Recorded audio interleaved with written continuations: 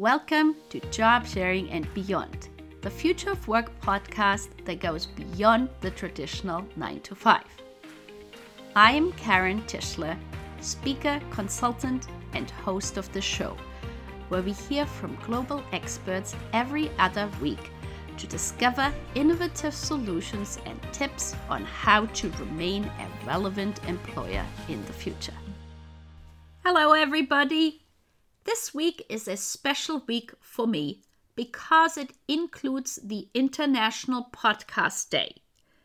It was created by Steve and Dave Lee, and last year, which turned out to be the last year when they had live and pre-recorded sessions from podcasters around the world, I was very fortunate to participate in it through a pre-recorded video. And it also allowed me to reflect back how far this podcast has come and how many wonderful guests from around the world I have had a chance to talk to. And talking about guests, I am delighted to introduce my guest today. It is Taimur Arshi. Taimur spent 22 years at Intel as a director and GM, building some of the most innovative solutions for enterprise IT, including the first real-time video communication for PCs, the first web hosting services in industry, Intel Online Services, and active management technology for remote management of client and server platforms. After a successful career at Intel, he joined Arbitron, which was acquired by Nielsen as its CTO, responsible for the company's second-generation TV and radio viewership and listenership device known as PPM 360, which was successfully launched in 2010 and currently is in use for all major networks and stations. He then moved on to serve as corporate VP of software at AMD prior to starting up his own ventures in 2012. Job Pairing is his latest startup, a platform for professionals to find compatible job mates to share a job with. Taimur has a PhD in computer science from Oregon State University and MS in computer science from the University of Southern California. He holds 5 US patents, including one on real-time video communication. Welcome to the show, Taimur. Thank you so much, Karen. My pleasure. Thank you so much for being a guest on my show. Now, we have listeners from all over the world. So could you please share with them, where are you calling in from, and what is a typical local site or food that you can share with our listeners? Absolutely. I'm calling from Columbus, Ohio. I've been here for about 8 years in Ohio.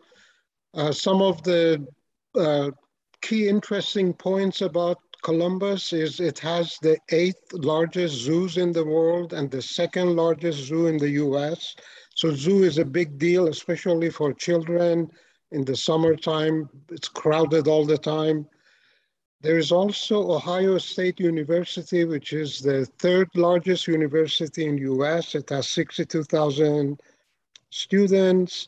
And football, the American football is the big deal for Ohio, and every time there is a game, that's the only thing everyone talks about. And finally, in terms of taste of Columbus, there's plenty of opportunities. But if you happen to be in Columbus, there is a small German village in downtown area, and there is an Italian bakery inside it. It's called Pistachio Vera, and I think you should just try the sweet and a cup of coffee. Regardless of the time of the day, you will enjoy it. Well, thank you so much, Taimur. That sounds really, really tasty and very interesting. Now, so could you share with our listeners, please, your professional background and what made you decide to create the company Job Pairing, please? Sure, absolutely. My background is primarily technology development. I have a PhD in computer science.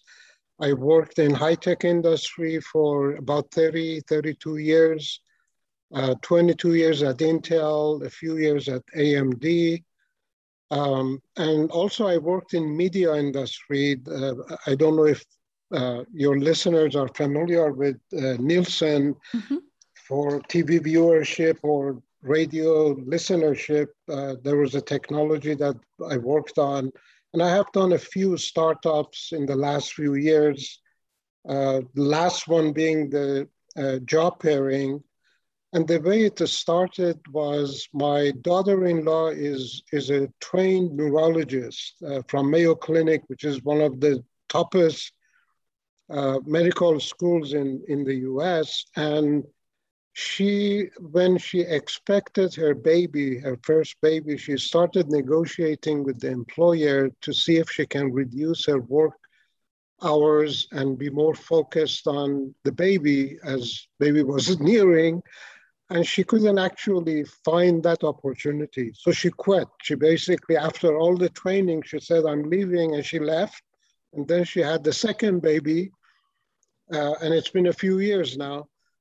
But as I was talking to her, she mentioned that if I could find another neurologist, male or female, doesn't matter, young or old, doesn't matter, but if somebody was looking to work less hours and I could share a job with, I can probably go back and sell that pair of people to my employer or other employers. And that kind of triggered the idea. She encouraged me to think about it. She knew my background, obviously, and I can do a platform around it, and I did. And that became the beginning of Job Pairing. This was like late 2017 when we started. Thank you so much for sharing the background to Job Pairing. And I can so personally appreciate it because I had, a similar situation when I was living in the US, that basically finding a flexible professional position beyond an entry level was basically impossible to find.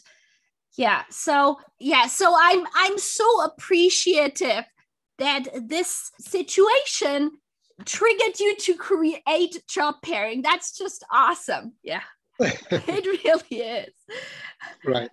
And now, so in your recent blog article, you explained the different types of models of job sharing, and you mentioned a few special cases, and one is called two in a box, and the other one is time swapping.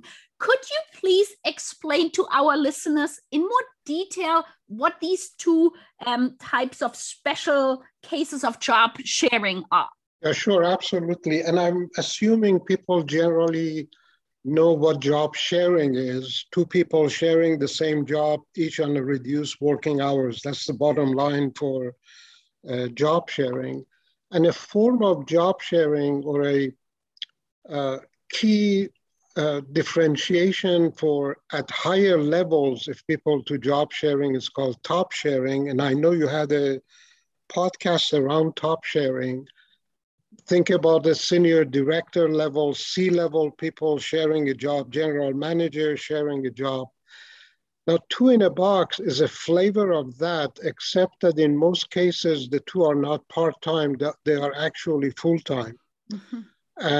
And I was lucky enough, I should say, to be in this situation two times when I was working at Intel. And there are companies like Intel has been using it for maybe 30 plus years, 35 years. And Dell and Goldman Sachs and Cisco, I mean, they all have deployed two in a box model for years. Mm-hmm. And the primary reason behind it is sometimes the business that they want to run may be too complicated for one person, too much, or too many risks around it. Sometimes they want to train the next or groom the future leaders. So they get two people with complementary skills, and they ask them to run a business or an organization, or sometimes the organization is too complicated, too large, and a diversity of skills that are in the organization to be managed. So they bring two people full-time and say, you run the organization.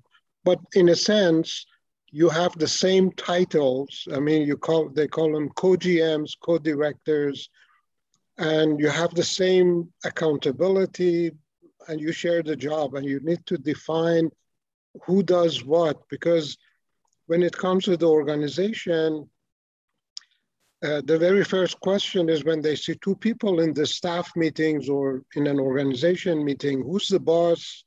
Whose lead should we follow? Who's the decision maker? These are all challenges for the organization.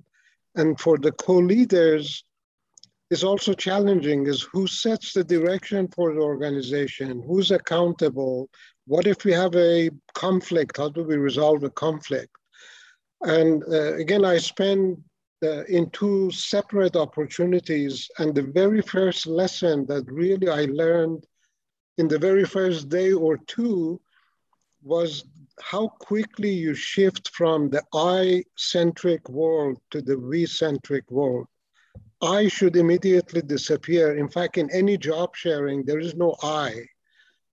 It's always we. And in fact, in my next blog, I'm referring to this concept as the two musketeers with the same mentality. It's like either you do or die together. There is no I'm better than you, or this is my job. And there is no my organization, my budget, my decision.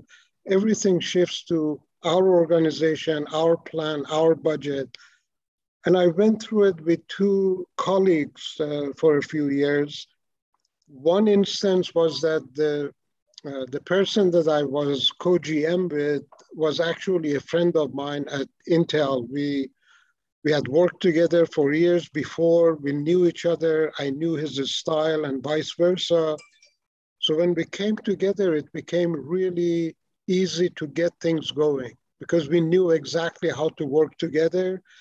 And we provided a unified view of us to the organization. They didn't see two people. They saw one unit of management in front of them, that kind of mentality. And that went really smoothly. In no time, we got everything going. We planned how we want to proceed, what the strategy is, what we want to implement, etc. The second one was actually somebody I didn't know, and he didn't know me either. So early on, the first few weeks, it was a little bit rocky because we didn't know how to work with each other. Is it my job to say this? Is it your job to say that? And very quickly, because we were both at senior levels and we had experienced similar situations, we decided to leave work, and we spent a lot of evenings having a glass of wine or two and just discussing ourselves. This is what drives me. This is what pisses me off. This is how I like to work. This is about my family, my children. And we kind of took a few weeks and we got closer and closer, and he became one of my best friends, and we are still friends, even though he's in California, I'm not, but we are still in touch. And that was the biggest learning for me, that if you don't know somebody, you spend, and very true about job sharing, by the way, you spend a lot of time as early as you can to get to know each other as people and individuals before you start getting into professional discussion. You need to trust each other. And the trust is really the foundation of any successful job sharing arrangement. Without it, it's going to be really difficult. The other thing that you mentioned, the time swapping, it's a concept that Cisco has deployed, I believe still have it. And it's more like especially to deal with the millennial mentality. They don't like to work on one thing. They're not like the baby boomers, which I am. They want to work on multiple things. To keep the talent in the company, they offer them 20% of their time they can swap with somebody else. So if you're interested to learn a new skill, hopefully a related skill to what you're doing, not totally different, but they're open to it. You find somebody who can share 20% of their jobs with you. So you spend 20% of your time doing their job. They spend 20% of their time, 1 day a week per se. And you learn from each other. You learn how to do the other job, which makes life kind of exciting in the corporation. So that's kind of the concept that they use. That sounds really interesting. And I imagine it also reduces silos because you have much more interactions across the organization by doing that. Right, exactly. So now, in my research about you, I came across these quotes that I really liked. And one of them is 2 brains on the job leads to more efficient problem solving and faster time to money. And then the other one, complementary skills that are rarely found in one individual, referring to job sharing. So you've already mentioned some examples. Maybe could you specifically to these quotes give our listeners some more examples or experiences you have encountered that made you, write these quotes? Right, no problem. It's so when in the context of job pairing, the platform that we built, we look at when 2 people are matched, they each have a profile. As soon as they match and they pair up, we automatically create a joint profile for them out of their individual profiles. Part of it is their common skills and experiences. So they have done the same sort of job. One of them has done it for 10 years, the other has done it 5 years. We look at it and say, okay, here's a 15 years experience with these skills that an employer may need. We also look at their complementary skills, things that one has and the other one doesn't have, or one is stronger in it, the other one is not as strong, and we identify their complementary skills. So combined experiences becomes very powerful in that context. So when the common skills are applied to any problem, because there are 2 brains, you can brainstorm more, you can challenge each other, you can come up with more ideas how to solve a problem. And that helps getting to money, or time to money becomes shorter, because you can solve problems faster, you can come up with better solutions, given that there are 2 brains with the same experiences on the job. Complementary skills really is more like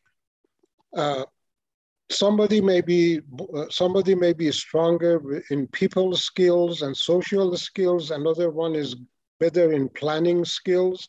They each have some of it, but one is stronger and the other is stronger in something else. You utilize it that way. You ask that, one of them may be more customer facing, the other may be less customer facing, but more internal facing, getting things done because they have more planning skills. One may be good in presentation skills, another is social skills, writing skills. Or one is more strategic, the other is more tactical. And you split the job that way between the 2 of them. They become more pilot, co-pilot, depending on the context of what they are doing. And maybe the best example truly is if you look at a combination of Steve Jobs and Steve Wozniak. Most people don't know Steve Wozniak, but he actually made Apple. One was such a visionary that you may find a person like Steve Jobs every century. There is somebody like that with this kind of impact. But the other one was actually doing it. That combination of the 2 was really what I mean here, the complementary skills. And Wozniak is really kind of a shy kind of person, likes to work in the background, but the contribution is unquestionable. That's really, really interesting. And I know, you and I, we are clearly big fans of job sharing. And what I'm curious about is when I look at North America versus Europe, I feel despite the fact that it really started job sharing in North America, it is still highly underused. And, from your experience, why do you think this is the case? Right, and it's a great question. I think you mentioned in Europe, in average, 25% of businesses offer job sharing as a benefit. And in UK specifically, it's about 48%. Almost half of businesses, it's normalized in Europe. And I think the reason behind it is that culturally, Europe is different. The work-life balance is built into the way of life and the way people live in Europe. It's more like, they work to live, and in the US, we live to work kind of differentiation. And the thing behind it is, I'm sure you have heard of American Dream and working hard. Those two things are built into the culture. Everyone is so success-oriented in terms of financial rewards and making things happen. Everyone has a dream, and everyone tries to work as hard as they can to achieve that dream. So culturally, the environment is very different than Europe, and businesses are obviously from the people that live in the US, and they have that mentality. That's the first part of it. The second part is that the business culture in US is still influenced and dominated by the baby boomer mentality, baby boomer generation. Because if you go back 70 years ago, 80 years ago, the mentality was you wake up in the morning, you drive to work, you work 9 to 5, go home, say, honey, I'm home, have dinner, read newspaper, go back to work the next day. But that thing is gone. I mean, it's been gone for years, but the foundation in the business culture is still that. And that requires a lot of change from within, which I believe the millennials will be eventually making that change happen, as well as obviously women. And that's why our whole strategy revolves around focusing on millennials and working women to see that happens in the US. Yeah, I think you are absolutely right. And I feel also, when I look at the Gen Z generation, I, had as my previous podcast guest, the co-founders of Project Matriarchs, and they are basically trying to have the pledge to care spread out across a lot of the students so that they will only pledge to commit to work only at organizations that are doing, caregiving, support so that people can indeed return back to paid work because there is more flexible work, because there is more support by extended parental leave and things like this. And you're absolutely right. And millennials, yes, I mean, I see a lot of optimism. One of the things that I hear a lot in the US about sort of the negative aspect about job sharing is how does one deal with health insurance? Because often organizations say the health insurance is only for people who work full time. So given that job sharing by definition, typically is fewer hours than full-time work, how does one deal with it? What have you come across there? Yeah, I think it's a great question, and we actually spent some time looking at it. We have 3 HR experts in our board of directors, including one who was the chair of SHRM Executive Board, I mean, which is the largest HR organization in US, there isn't really a magic pill or a magic solution to that. Every company, first of all, no company is going to customize their benefits by pair of people. It's impossible. Second, they have policies in place. Some companies have policies around compensation and health insurance and dental insurance, generally health insurance for part-time people as well as full-time people. And some don't have anything for part-time people. There is no way to change it.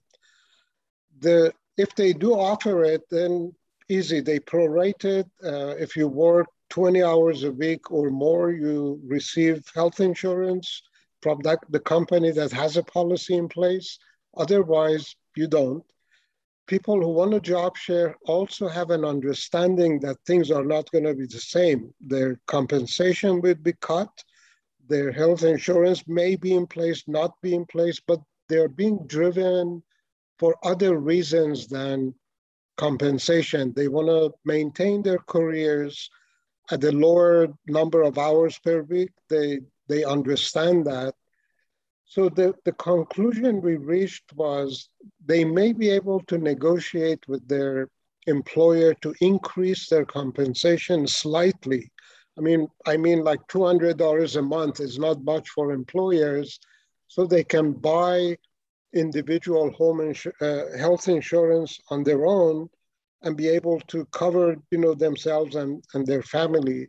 Or if the employer is offering to part-time people, if they are 50-50, the two job mates or job sharers, then it should be okay. But there's really no magic solution that we found looking at many options other than what I mentioned. Thank you so much for sharing, because that, I've heard this question many times. And so it's interesting to hear all the different potential solutions to that problem. And now you mentioned that one of the reasons job sharers would be doing a job sharing position or, applying for one is because of they are looking at the fewer number of hours. Which brings me to my next question, because I feel often there is still that perception that somebody who is in a part-time position, and so in that respect with job sharing, that they are not maybe as motivated, not as committed, and that they might not be able to deal with complex work situations. And obviously, we just talked about the fact that there is top sharing as well as job sharing. And so really, it is applicable to every level. And so that's the other question I have. How can we change that perception that job sharing is really for everybody and isn't only, quote unquote, for moms with young children? Right, and it's again, it's another great question, and it's interesting if you look at the European and Australian. Australia is also very open to job sharing, and they have many companies offering a solution. Even if you take the pandemic out of the picture, if you roll back time, let's say 2 years, 3 years, everything, let's say, is okay. The people are working, everyone is happy, and even in those situations, when it's offered, only 3% in average, 3% of employees of the workforce in general take advantage of job sharing. So it's not like it's for everyone, and it's not like it's going to be disruptive to the employers, and all of a sudden, 60% of employees want to job share, and then the company doesn't know how to plan, what to commit to, etc. It's only 3%.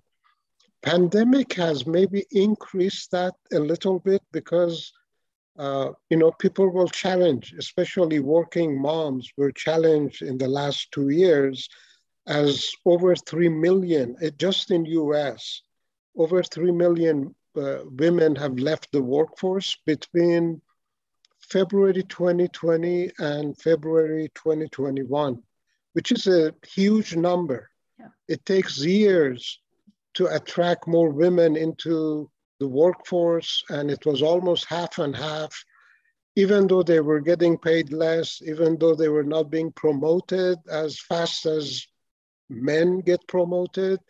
But the pandemic basically threw a hand grenade in the middle of all the progress, and 3 million is a large number. But when you think about it, it's also an opportunity. If you look at both millennials and working women, if you want to bring them back to the workforce, what do you offer them? And one thing that has given me really high hope is a report I was reading a few days back by, I think it's a Mercer report and studies in 2021. And what they said was that the top priority for 48% of global HR leaders in 2021 is to reinvent flexibility in all its guises. They're basically, because no other way this thing can happen, but leadership in companies, especially progressive companies and progressive HR leaders, to make it happen. This is not going to be done from bottom up. This has to be done tops down. And if 48% of global HR leaders believe it, they should look at it. It gives me hope. I don't know how long it takes. It's not going to be quick, but they need plans. They need to feel the pain points. They need to look at job sharing and other flexible work models, remote working or hybrid working. They should look at it as a talent acquisition and retention strategy. That's the only way employers, it's money. The only way that employers change anything is, will I make more money or will I be saving more money? Then they start making it, a reality. So that has given me hope. And I'm hoping that in the next few years, we will see more of the promotion of job sharing, more companies offering it as a benefit versus people being even afraid to entertain the idea with their managers to say, listen, I need to reduce my hours. I have a sick parent I have to take care of. I'm sick myself. I need extra time. I need to share a job. I still need some payments. And they're afraid to do that. And I think that eventually those pain points will reduce and people become more open to offering it. Yeah, I mean, the fact that, we hear from, say, Bumble that they are giving people a week. So from ensuring that the mental health is okay. And so, right. and more people openly sharing it, as you had said, about the number of women who had to opt out because of the homeschooling and care work, and it was just too much. And now, even here we are in 2021, and because the pandemic isn't over and the whole uncertainty from, does one have to be in quarantine? How is the school working? Right. I mean, there's still so many uncertainties. I feel, that hopefully it becomes a more normal thing to do. And when I look at, a year ago or 2 years ago, if we had talked about, say, remote work or hybrid work, that would have been a complete exception. And now it's, super common. So I really hope it sets, quote unquote, an example of flexible work, as, and then broaden it out, as you had said, with many different aspects to retain more employees. Yeah. Yeah, absolutely. And you're so right. I remember distinctly, even remote work 15 years ago, even maybe 10 years ago, people were not open to it. It was always a challenge to want to support an employee who was working from a different city. Even the infrastructure wasn't ready yet for that kind of flexibility. But nowadays, with video conferencing, with the internet availability and Wi-Fi in every corner, at least in some countries, it's easier. The excuses are much less to say, oh, we cannot do this, because, They can. Yeah, yeah. No, that's a really, really good point. I mean, it's so nice to talk with you because I love talking to people who are also very supporting of job sharing. Now, if we look into the future, and you've alluded a little bit already, so where do you imagine, say, in 5 or 10 years, where do you expect the future of work to be? Well, I mean, the workforce of the future, I think flexibility, when you work, where you work, how you work, will be at the center of it. I think things become more distributed, the infrastructure is ready for it. You don't have to drive to work. You can just show up with your video if you need to. You can show up to work if you need to. But I think that will be the core of it.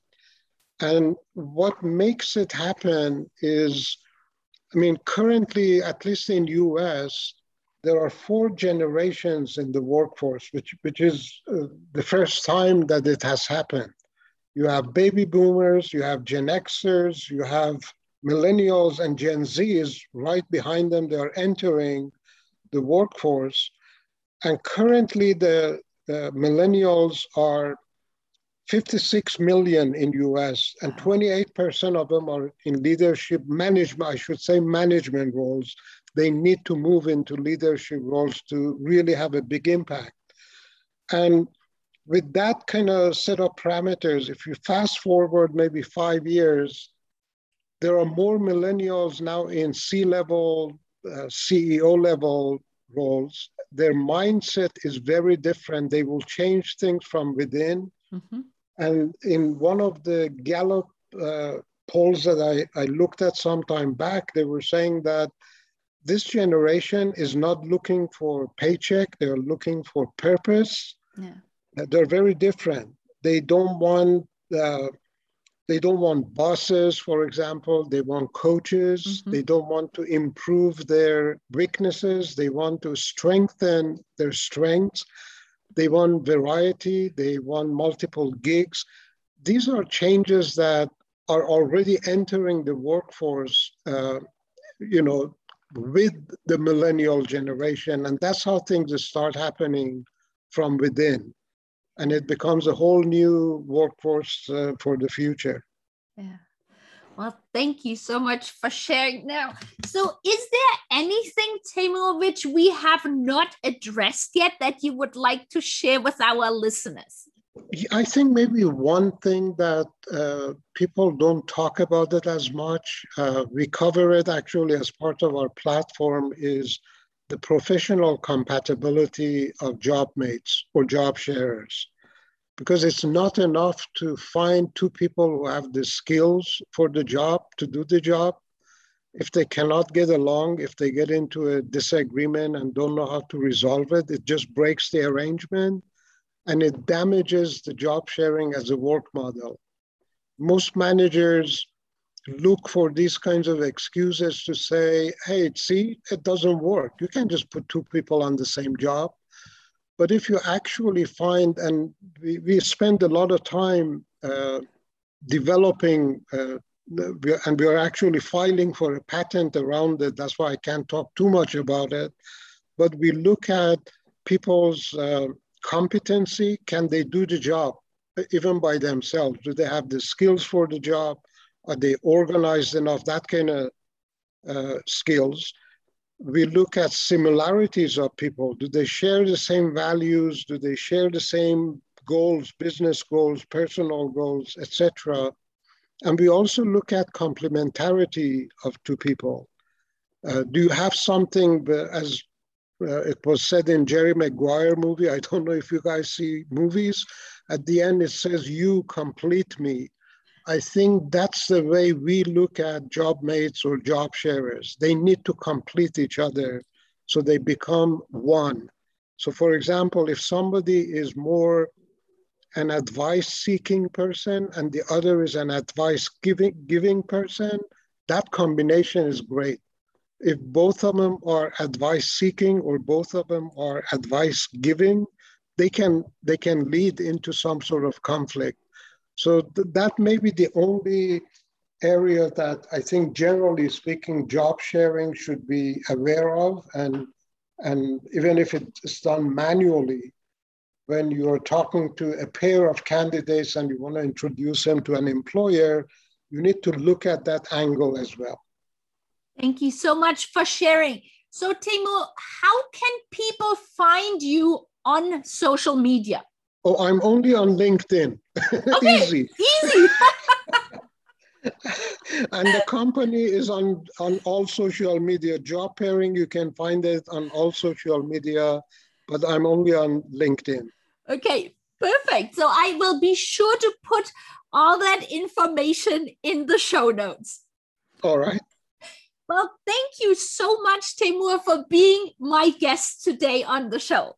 Thank you for your time. And by the way, the job that you're doing is actually creating awareness for job sharing. I think it will be very helpful in the long run. All of these activities, events, discussions is educating people, especially employers, and that will be very helpful. Thank you so much. Yeah, I really hope, one day in 5 or 10 years when we talk and then there is job sharing, just like today, somebody being a manager, somebody is like, oh yeah, I'm a job sharer. Yeah. Exactly. It's not an exception, it's a norm. Exactly.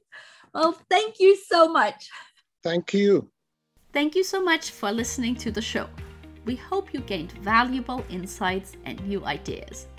To keep listening to future episodes, please head over to iTunes or your favorite player and subscribe and give it a rating. We would very much appreciate a review and for you to share it on social media, so more people can start innovating in how they offer employment. Until the next time, goodbye!